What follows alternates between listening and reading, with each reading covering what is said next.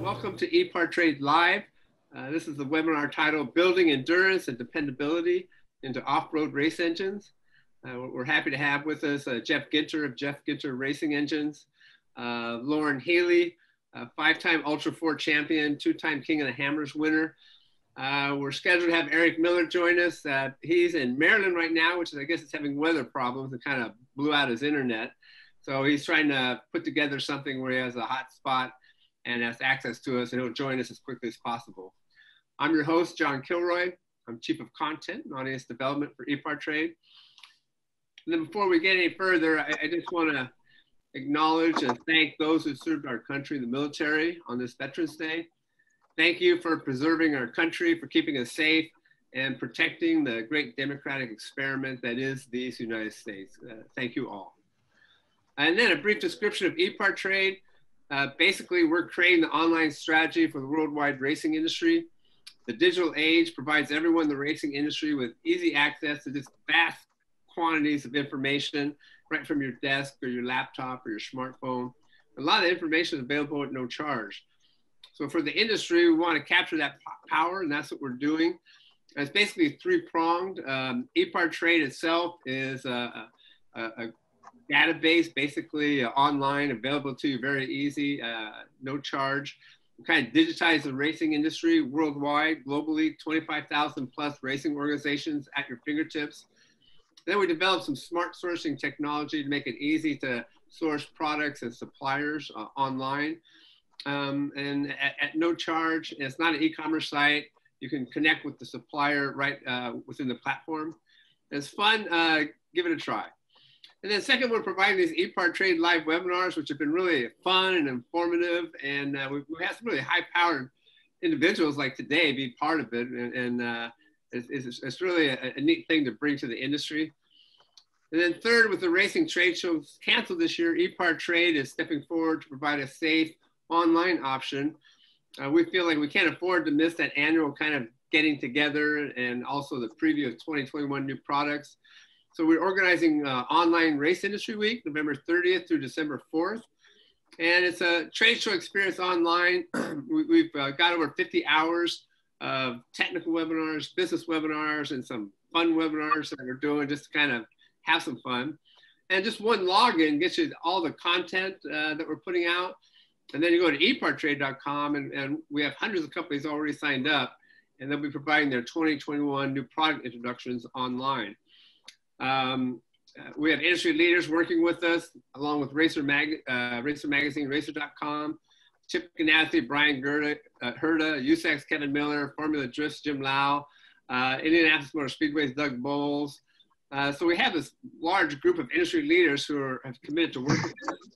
And you don't have to leave your shop, you don't have to leave your place of business, and everyone in the shop is welcome to attend. They can have access, they can have the login, we welcome them. We can take thousands and thousands of people in this thing.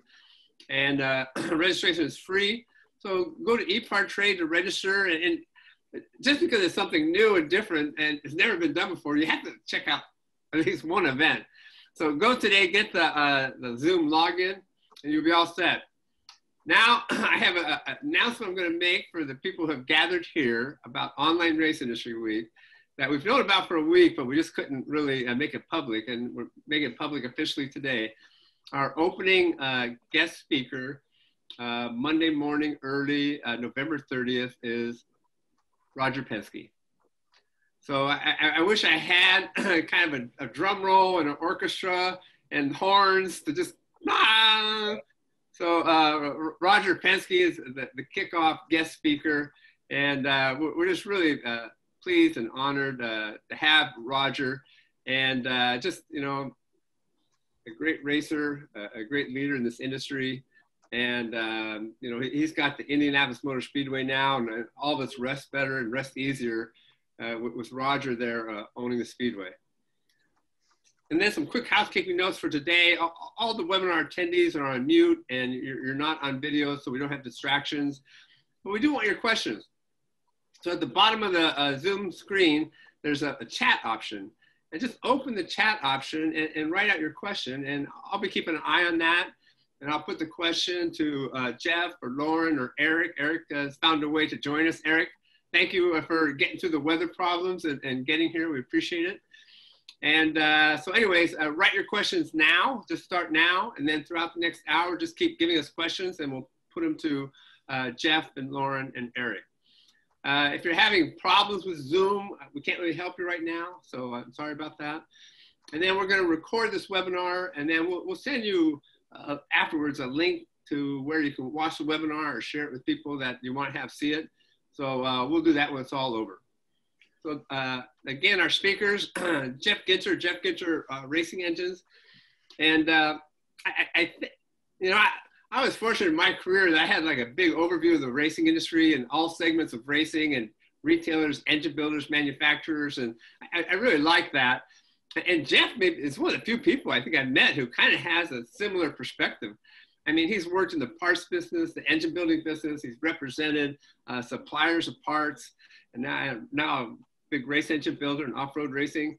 So Jeff's one of those guys, you can ask some really big questions about the industry, and he's been there and done that. So we'll do some of that today. We'll have some micro questions and some big questions. Jeff worked at Speed Automotive, one of the first mail order and walk-in speed shops in Southern California. Inside sales, eventually sales manager, worked at Service Center, which is similar to Speed Automotive.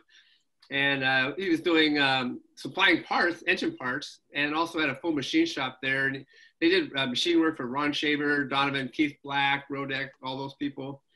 Worked at Scat Enterprises, responsible for the development of the Scat V4 midget engine for USAC midgets. Won races on Thursday Night Thunder. I mentioned Thursday Night Thunder because I love that so much. And we all did who watched it. And we wish they'd bring it back tomorrow. Worked for LA Enterprises, JA Pistons. I think that's where I met Jeff. Race Tech Pistons. And then about 5 years ago, he was contacted by a longtime friend to help him with the off-road engine program that they had. And he got connected. And then he started winning races. And the phone blew up. And now he's got the successful race engine shop. And then Lauren Healy, five-time Ultra 4 champion, two-time King of the Hammers winner. And then Eric Miller, who's the reigning Ultra 4 champion this year. And so we welcome these guys here as well. And I don't know if everybody knows what King of Hammers is about. And I was trying to think, how am I going to explain King of Hammers if nobody's ever been there? So number one, you got to watch a video. Just go and watch a video because it's spectacular. And this is the way Marty Fiocca for Racer.com explained it. So King of the Hammers is a dusty mess of pure joy with the very best and, shall we say, most colorful of what this sport and lifestyle has to offer. It's commonly referred to as the motorized version of Burning Man. Now, over a week long, the Motorsports Gathering in Lucerne Valley is one of the best racing event names ever, and it's an outdoor celebration and mosh pit all at the same time. And what started out as an informal bet between a dozen high-performance four-wheel drive enthusiasts 12 years ago has just frantically escalated. And it's just really spectacular. And so I'll start now, and I'm actually going to start with Lauren and Eric. And so, Lauren, what brought you to Jeff? So what were you looking for in terms of your engine program? And then what did you get from working with Jeff Ginter? So 2009 is about when I started racing, and it was just a hobby for me and my friends to go out to Johnson Valley and the King of the Hammers and have a week out in the desert at the Burning Man of off-road, so to speak. And it kind of took off as we started winning races and the series started developing. You know, it took off and started being, you know, my whole life where that's all I was focusing on. And as sponsors came on and we started doing this, you know, for a living, things got more and more serious. And we just, in about, I think 2015 or 16 is when I started talking to Jeff. And at that point we were having a lot of motor failures. You know, we were buying the off the shelf, just kind of get by race motors, but not having a real race motor built. And started talking with Jeff. Went through a year where I probably had 4 or 5 motor failures in 1 year. And talking with other people in the industry, you know, Jeff was building these motors in the desert community for the desert racers that were surviving. And I don't think a lot of the other race motor builders understood the shock load that that desert racing and specifically King of the Hammers that we were putting through these engines. We've got 40-inch tall tires. There's a ton of weight out there, and it's backfeeding into the motor and was creating motor failures on a regular basis. And we couldn't figure out how to stop it. And, talking with other people in the community, Jeff Ginner's name kept coming up. He's got this figured out. He knows how to get you to the finish line. And, it really is, he's stepped up our game. The motors that we've had not only produce more horsepower, but, are surviving through a race season where, we just do normal prep on the motor. So, Jeff's done a lot of homework. And like you were saying, he's been around all of it. He knows how to fix these problems. Yeah, that form of racing, I just can't believe, like you say, the shock load on the whole car and the whole engine. And really, as people in racing sometimes talk about driving the car and the engine to the edge of destruction. I mean, that's like the starting point of King of the Hammers is destruction. I mean, it's right there, right at the start of the race. So it's pretty amazing. And Eric, I'll ask you the same question. How did you come to find Jeff, and what were you looking for as far as something for him to solve for you? Sure. I'm going to echo what Lauren said. I mean, we both have a pretty similar story. I started racing about the same time, 2008, 2009, back on the East Coast, and caught wind of this King of the Hammers. And I actually qualified for it in 2009, the year that Lauren first raced.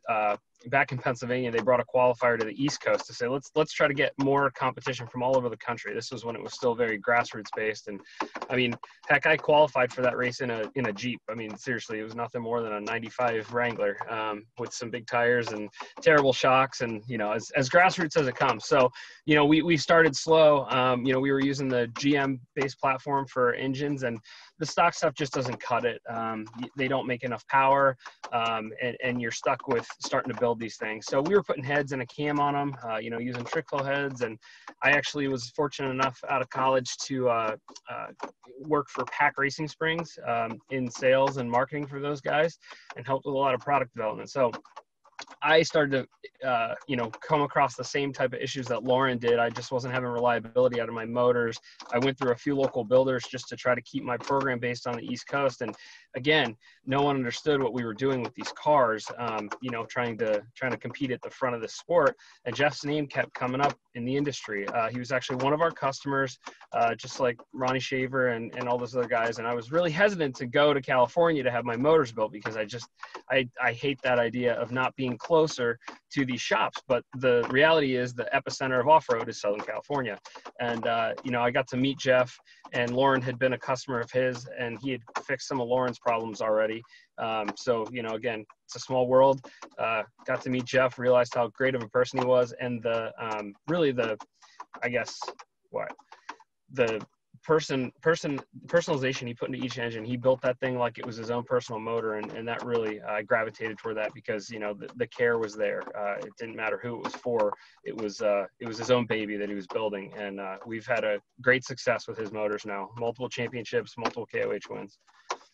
Well, that's great. It's really a neat experience to have customers, champions, customers, kind of explain the relationship with the race engine builder.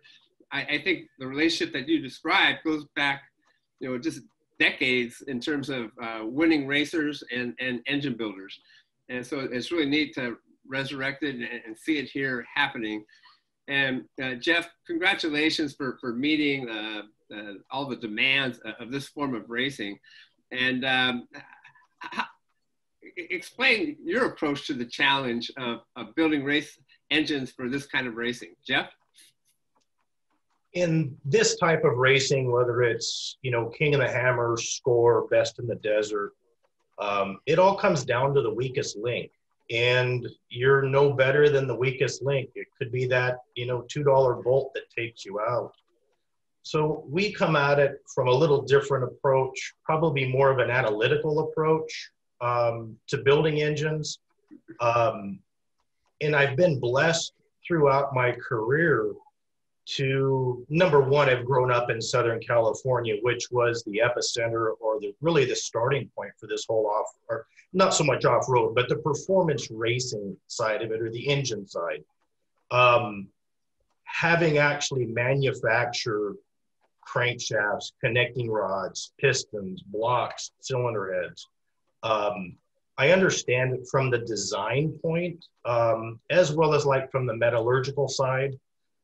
So I'm able to look at it maybe a little differently than most, and I can look at products and components, and you can judge them pretty quickly. Yeah, I'm going to make this very simple, but it just seems like one of the tasks is to make sure things don't fall off. I mean, I can't imagine the abuse the engine takes. You know, it's abusive enough in an engine in a dirt late model car or a sprint car, but to have an engine Ultra 4, it just seems one of the basic issues. How do you keep things from just falling apart? And, you know, whether it be Ultra 4 or the off-road racing community, I mean, all of these guys, Lauren and Eric, for sure. Here you've got a couple guys that could break a steel ball with a rubber mallet in a sand pit. Yeah. It's just difficult. And so we really have to, and if you look at Lauren and Eric's engine programs, they're two very different engine programs. Lauren's is very, very aggressive, you know, very much on the horsepower side. Eric's is a little more calm. We actually still run a hydraulic-based camshaft in his application. However, you still need to know which components you can use and which ones will work and which ones will interact with each other.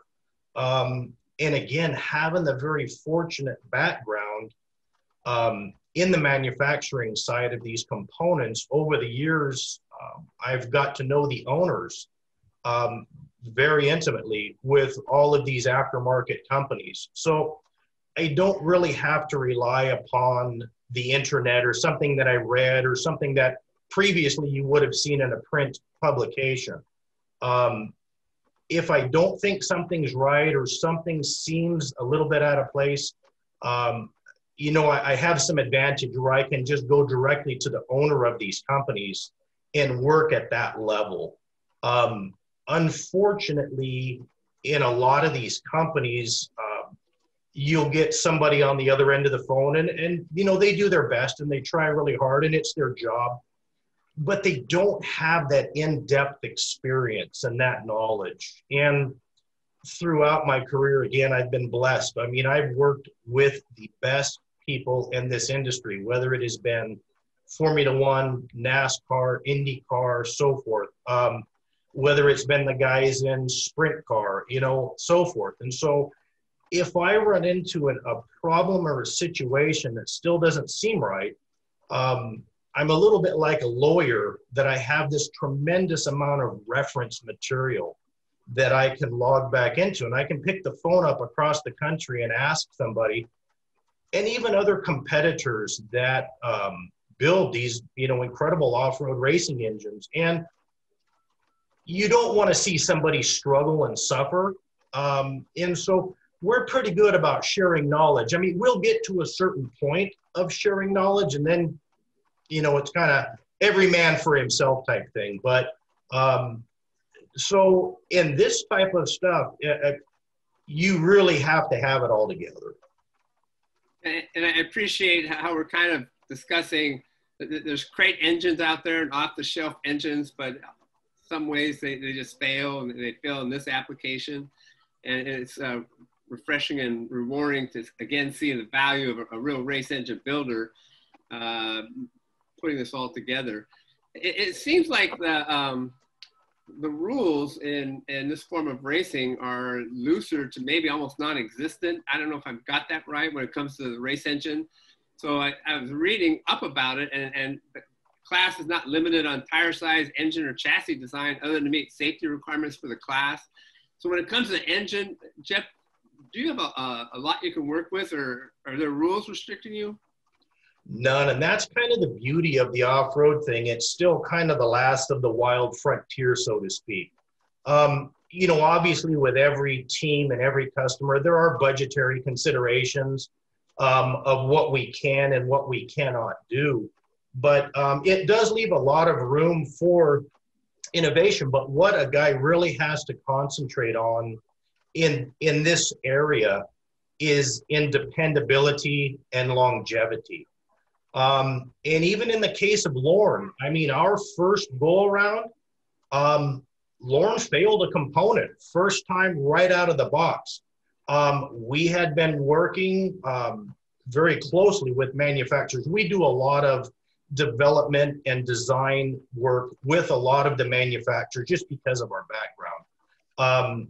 So they'll quite frequently call here for input for product testing. And so we had been working with a component and had been using it in our off-road engines perfectly, flawlessly, no problem.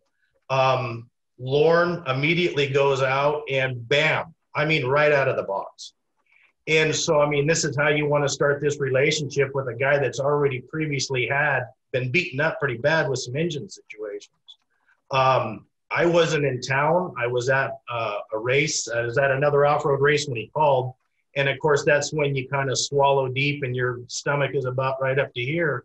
And you say, okay, you know what, whatever happened, we'll do it. We'll take care of it. We will make it right. And that's what we did. And I think if you ask Lauren, there were no shortcuts taken. It was all out of pocket, but you've got to step up. You've got to play at that level of the game. And it's about providing that level of customer service. Oh, very cool. You know, I had about 30 years in the racing industry, and when I started, it was still pretty open when it came to race engine builders and doing their thing. And then little bit by little bit, there's more and more rules. And it came to the point where really genuine innovation, not just in racing technology, but in automotive technology, it became cheating. So real improvements, things we need to do to have the technology evolve, the doors started getting slammed shut on that virtually everywhere. And kind of one of the few places you can go to for engine builder, just really have fun and have a blank sheet of paper is, land speed racing and off-road racing. I've done both. Yeah. I guess, you know, there are rules and rule books. And as of course, one of my very late great friends, Mr. Smokey Unick, you know, was a customer and had become a friend, you know, later through my career. And it's all up for interpretation. And so, you know, we dance around rule books. We dance around legalities in some cases. We always err to the side of caution. But in this era, if you go back 10 years ago and further and asked anybody, the most demanding application for a race engine, hands down, would have been offshore boat, hands down.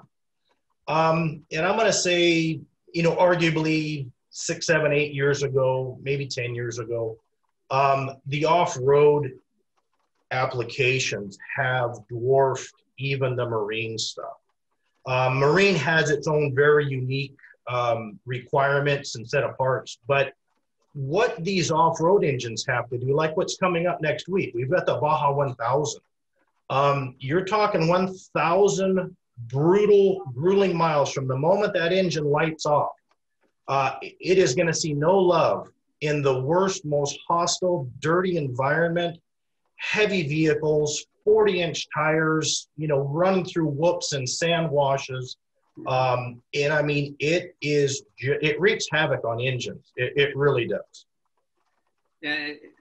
Decades ago in the racing industry, I had my eyes open with just kind of one sentence that somebody said. And they said, you look at a trophy truck back then, and you're going to find technology that rivals technology on an F1 car in terms of the science and the engineering. And it just woke me up, and I kind of looked at off-road racing differently ever since. And I just have really respect for the whole segment of motorsports. And I know there's a lot of people who kind of experience the same thing, who are outside 1 minute and didn't quite understand it, and then stepped into it and said, oh my God. And like Wilfred Eibach of Eibach Springs. I mean, he just loves off-road racing, and he goes there, he loves looking at the cars, he loves the people, and he can't wait to get back out there in the desert and just hang, you know. And then when it comes to King of the Hammers, these guys, one part of the race are just flat out, and then another part of the race, they're rock climbing. So it's just two different demands from the engine. It's spectacular. And then, Lauren, I'd like you to share your kind of journey into off-road racing, and then what do you love about this segment of the sport? So my journey into racing, I actually had no racing background whatsoever. Sports was what I was really into, played in college, and probably created my competitive nature. And once I was done with college and had graduated, was kind of looking for that next thing to be passionate about, and really, just started as off-roading as my hobby. It's what me and my friends did on the weekends. We traveled around the country, but never really did anything competitive. And in 2008, the owner of King of the Hammers actually showed up in my backyard where I normally off-road, and told us about the King of the Hammers and what he was doing. And he was at a small rock crawling competition. And I never really got into the rock crawling stuff. The cone dodging was a little bit too slow paced for me, but it's what we were doing on the weekends for fun. Racing from one trail to the other, hanging out with all our friends, and it was exactly what King of the Hammers was. And it kind of got my competitive juices flowing. And so me and all my buddies showed up on the lake bed in 2009. We had to get in through the last chance qualifier. You still have to qualify to race King of the Hammers. So it's not just, sign up, pay your dollars, and get to show up. And so we all went out there. I actually qualified second. It was the first time ever getting in a race car, and went out there for the race and just broke this, kind of beat up race car that I had. It wasn't a race vehicle. It was my trail buggy but I mean, it went straight to my heart. I fell in love with it. Went home, talked my wife into a second mortgage on my house, took some cash out of there, and built what was called a competitive race car at that time. I built it for about $50,000. Now our vehicles cost, $300,000-$400,000. Our motor programs cost more than that now than what I built the whole vehicle for then. But came back out in 2010, and in my second race, I won King of the Hammers, and that's where it really started taking off, that it was, something that I was good at and was naturally good, even though I never had any formal race training. It's other racers have came out and tried King of the Hammers, the Robbie Gordons of the world, the Rob McCachrons, and none of them can figure out how to get through the rocks. They're great in the desert. That's what they do, but they can't figure out how to get through the rocks and how to win the race and how to even get to the finish line. So, those of us that have been doing the rocks and kind of have that as our background, have this huge advantage over everybody else that comes out and tries to do it. And, it just, since then, it's just escalated out of control for sure. I didn't ever think that I would be doing this for a living, that we'd be running a motor shop or a motorsports shop, that we'd have employees. I've teamed up with Von Gittin Jr. a couple of years ago. So him and I have, we own the Fun Hammer off-road team together, and, we're running full semis, have 4 race trucks, racing side by sides. I mean, it has escalated out of control, and, it almost doesn't even surprise me when the next crazy thing comes up anymore. We just keep rolling with it and keep going.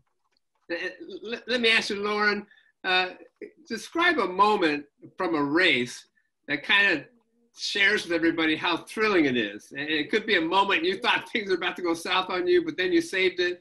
Is there a moment in racing you could describe and just share with us what it's like? I feel like at King of the Hammers, that happens about once a minute. You're just, you never know what's going to happen. It's, if you're driving over other vehicles to try to get around them, if you're, upside down on your roof, if another competitor's rolling you back over to get you moving again, if you're spotting somebody through a section because your vehicle's broken and you're done for the weekend, you're giving them parts off your race truck. I mean, it's kind of undescribable.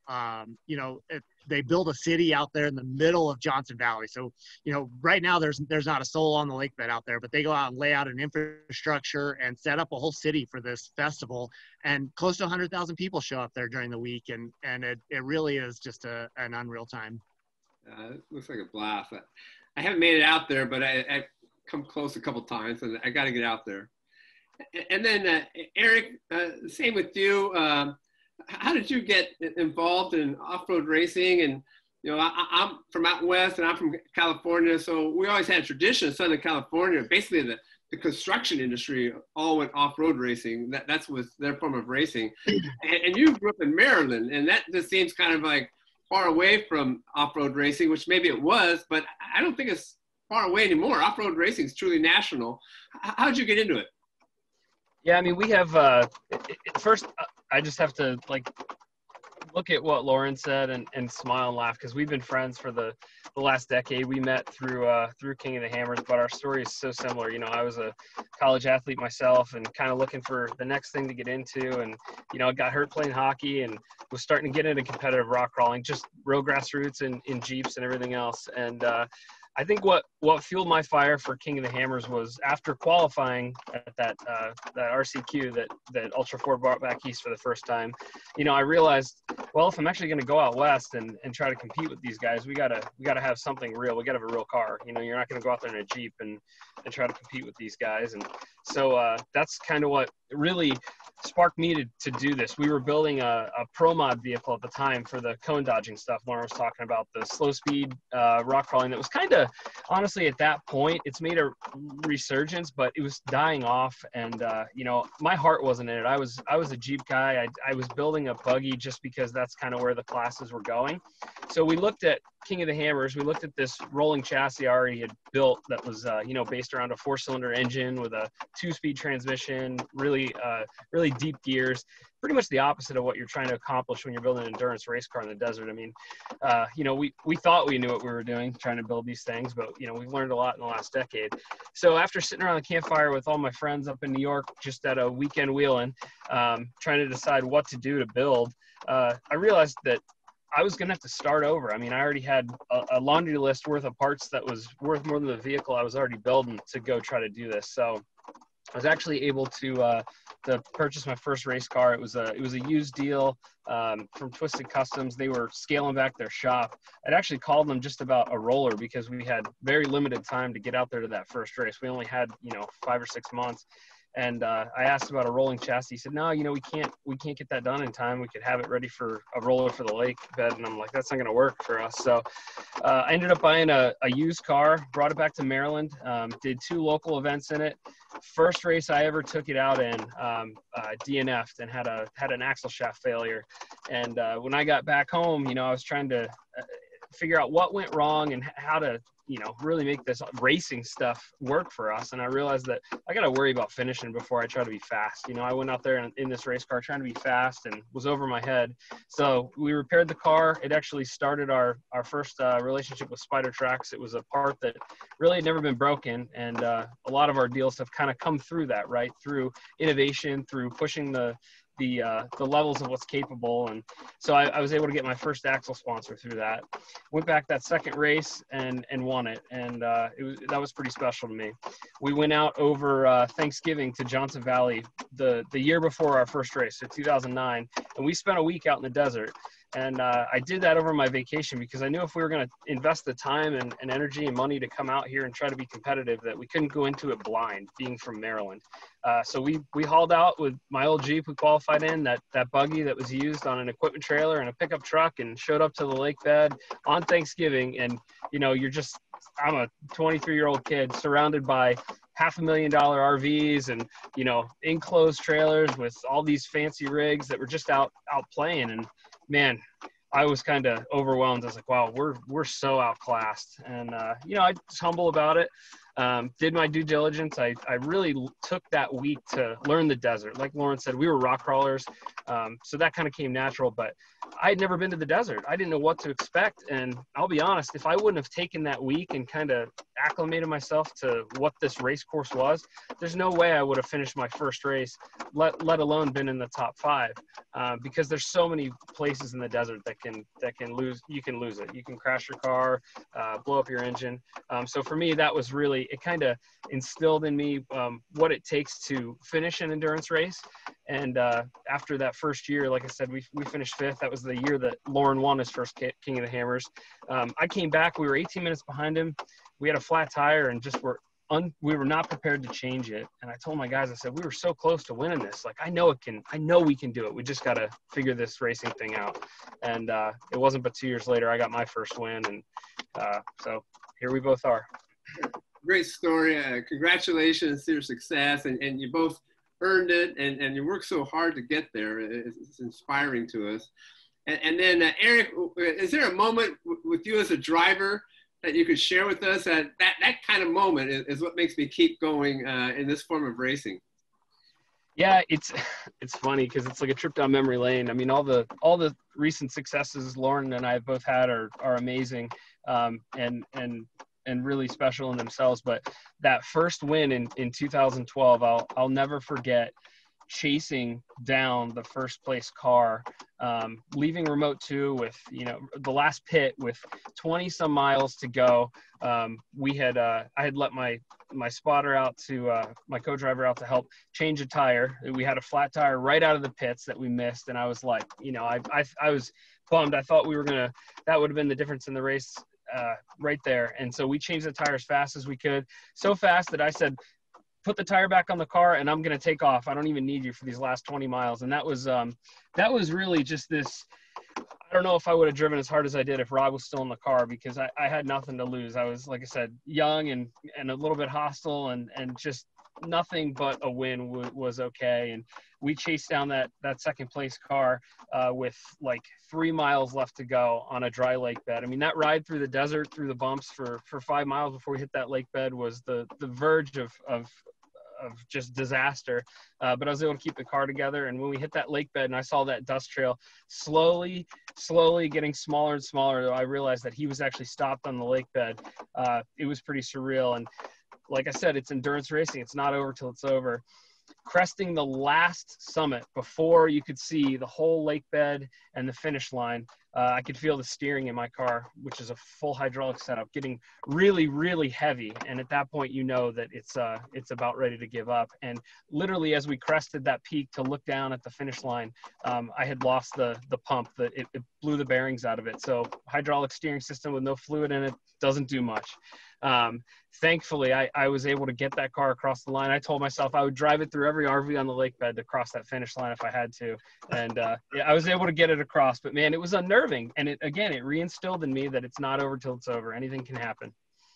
It's just great hearing a story like that. I mean, it takes me back to the days of racing on the beaches of Daytona. I mean, it was unlimited. It was being invented. And, you just don't know what's going to happen next. And you got to tough it out to get the win. So it's great hearing those stories. Jeff, when it came time for you to take on the choice and the perspective of opening your engine shop, you must have, in your career, picked up a lot of, okay, I'm not going to do that when I have my engine shop. I'm not going to do that when I have my engine shop. I am going to do this when I have my engine shop. When you opened Jeff Ginter Racing Engines, what were your goals for your shop and some practices you kind of put in place right at the beginning? Jeff? Fundamentally, obviously to build the best engine that you can for that given application, to provide, nothing but top tier service to all of our customers. It's a tireless and thankless business. It's a brutal business, and if you haven't been in it or been involved in it for a length of time, you're in for a beating.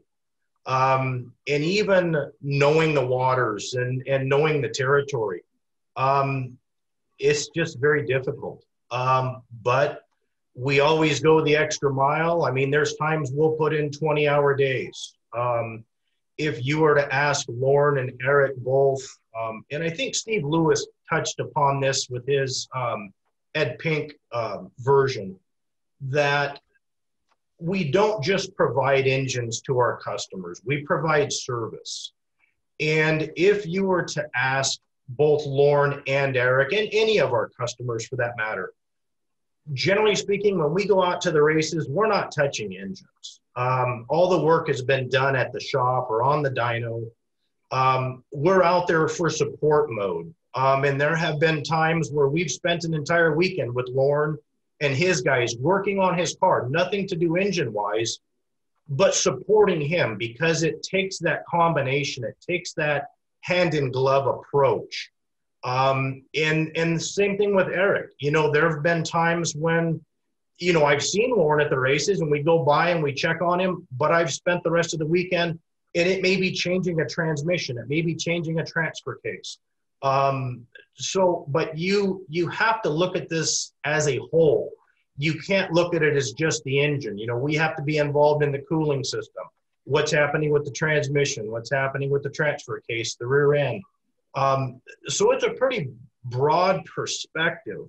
And then I think maybe to finish that up is seeing what I've seen and seeing maybe some of the faults of other engine builders over the years and how they've run their businesses. I really, you know, I've seen a lot of the bad and I've seen a lot of the good. And so, you know, obviously that's what you want to focus on. You want to focus on the good. It's like what you see behind you here in the assembly room. That I've traveled throughout the world. I've seen some phenomenal facilities, some phenomenal shops. So for us here, or for me personally, when a customer comes to our shop and looks around, there's really only two scenarios that are acceptable. One, they look around and they just don't say anything, or the other is they look around and they're like, this is exactly where I want to be. You instill confidence. And if you walk into a shop that's dirty and disorganized and you have just junk and stuff, that doesn't breed a lot of positive thoughts into your customers. And so again, I've been fortunate, I've been blessed. And so what you kind of see here is a mimic of, you know, what I have been, you know, privy to all these years.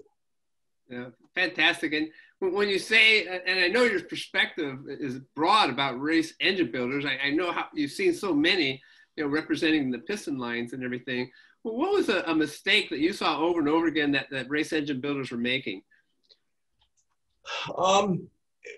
There's a few. Again, I think it comes down to your relationships with your manufacturers and your suppliers. Within any company, there's something that I refer to as tribal knowledge.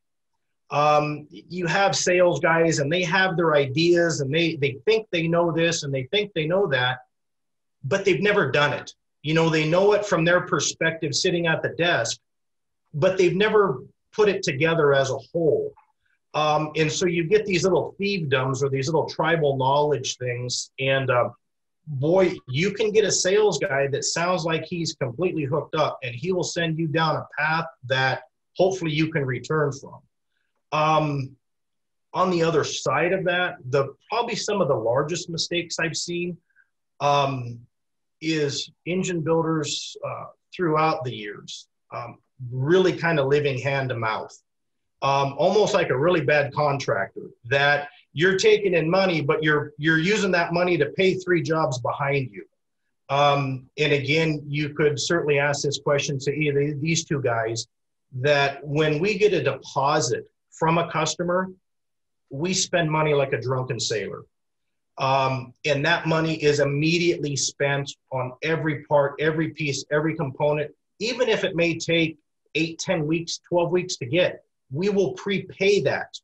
So our vendors love it, and we can always ask for favors because we're always on the positive side of it. But you don't get down to a situation where you have to deliver an engine and you're broke. So, you know, those are the things that we've done. And again, I'm sure if you check with, you know, any of our customers and that type of result, it's pretty much what you'll find. Well, here we have them here. We'll check with them. Go ahead. Lauren, is that one of the things you appreciate about Jeff, that, you know, when you think the engine's going to be there, it is there?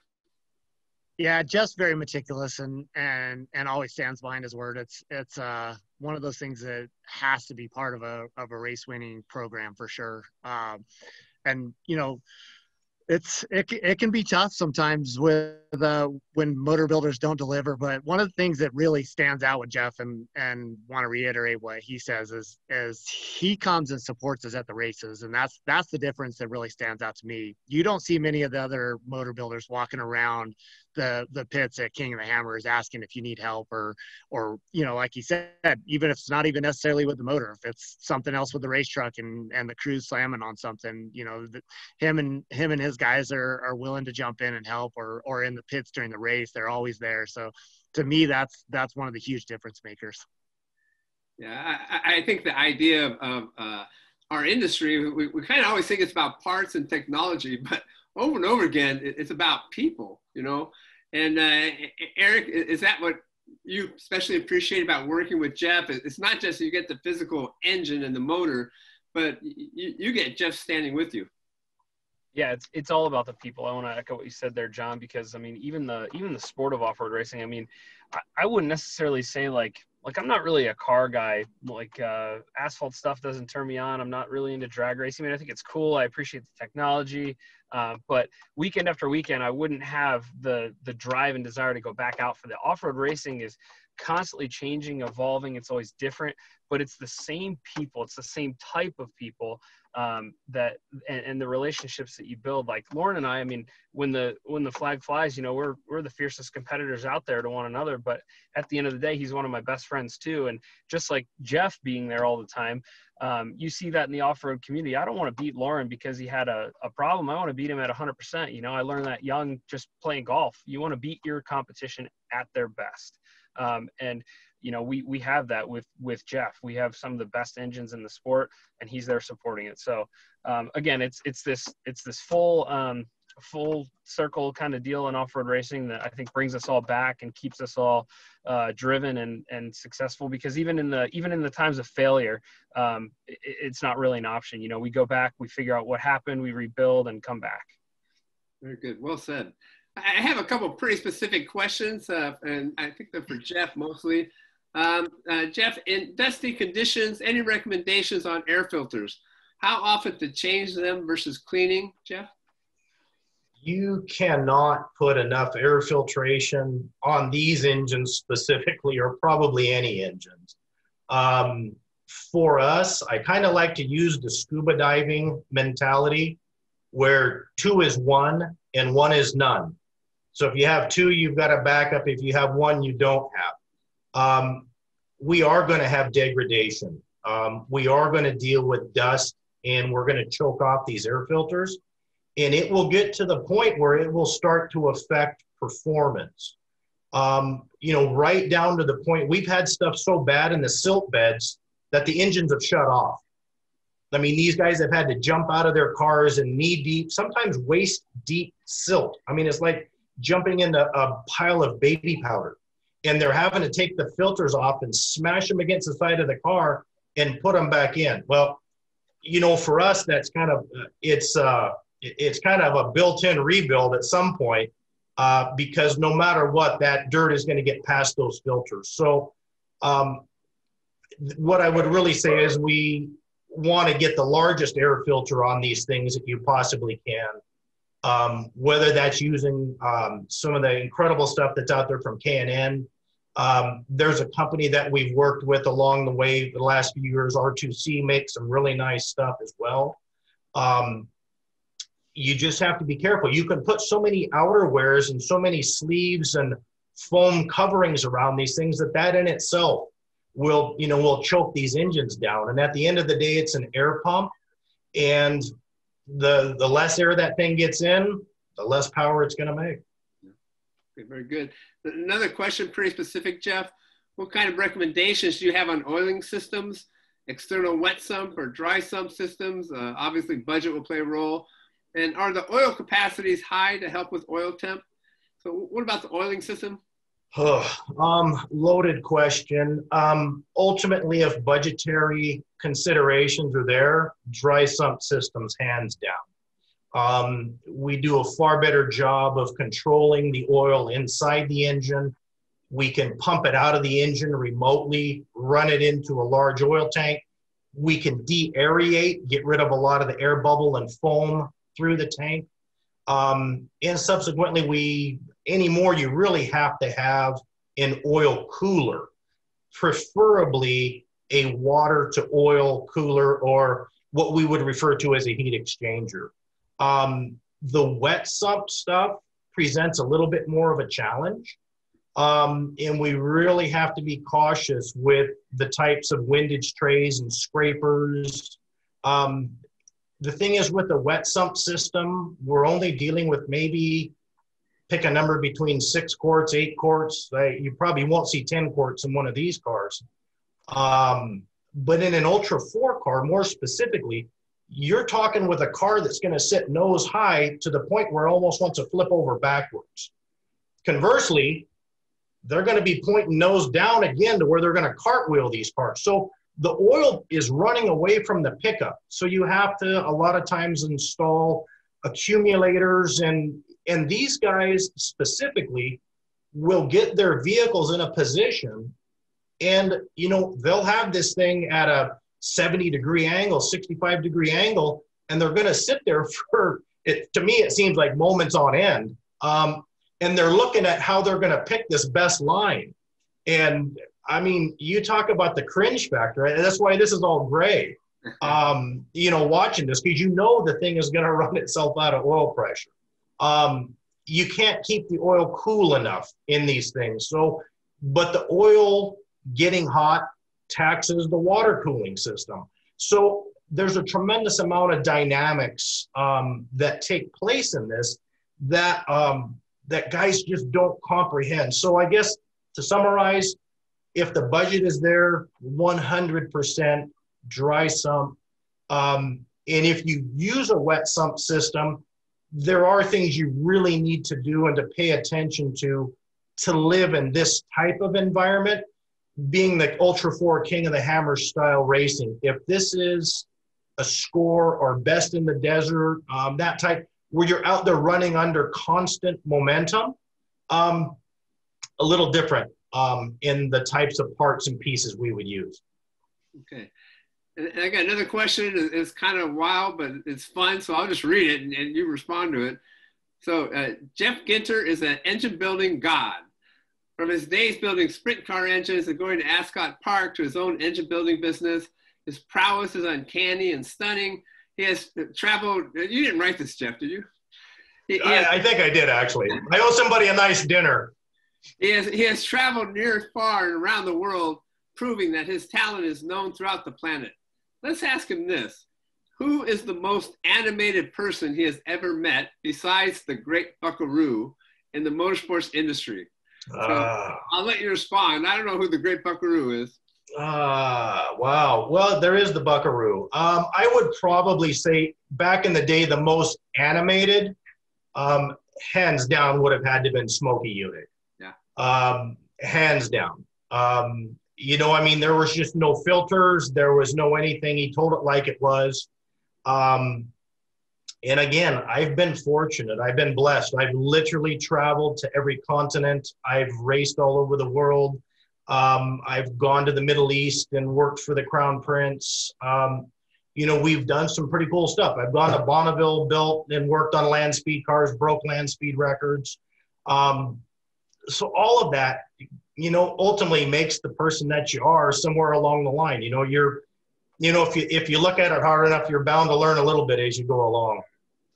I'm so glad you mentioned Smokey. You know, I was fortunate enough to get to know Smokey pretty well.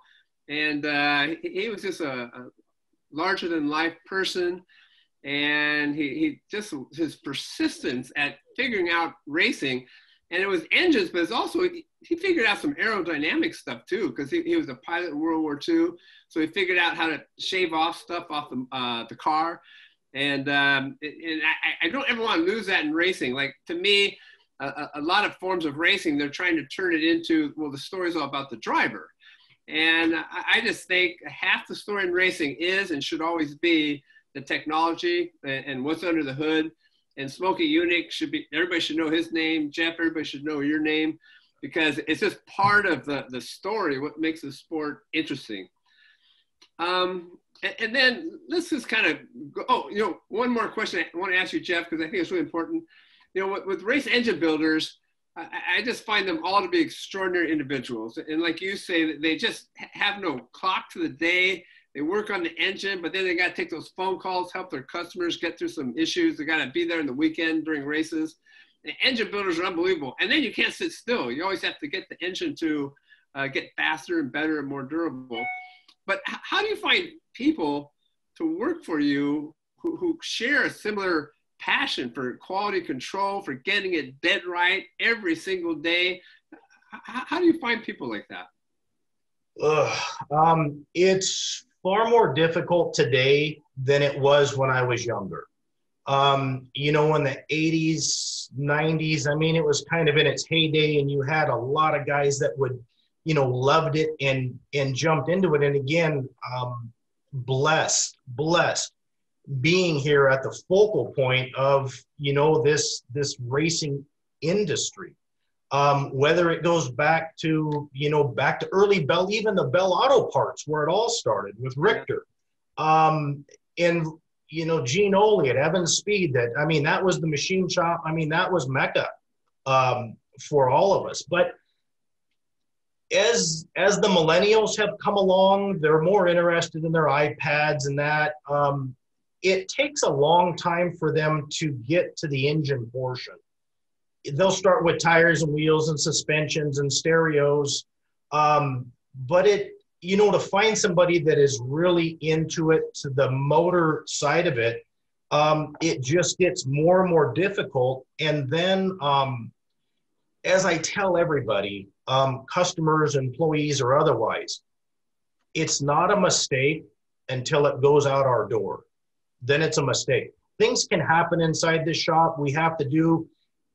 You have to really quality control, and you have to be, in this side of it, you have to be kind of an organizational freak, or you really have to have some pretty heavy OCD tendencies to stay on top of this in terms of quality, tolerances.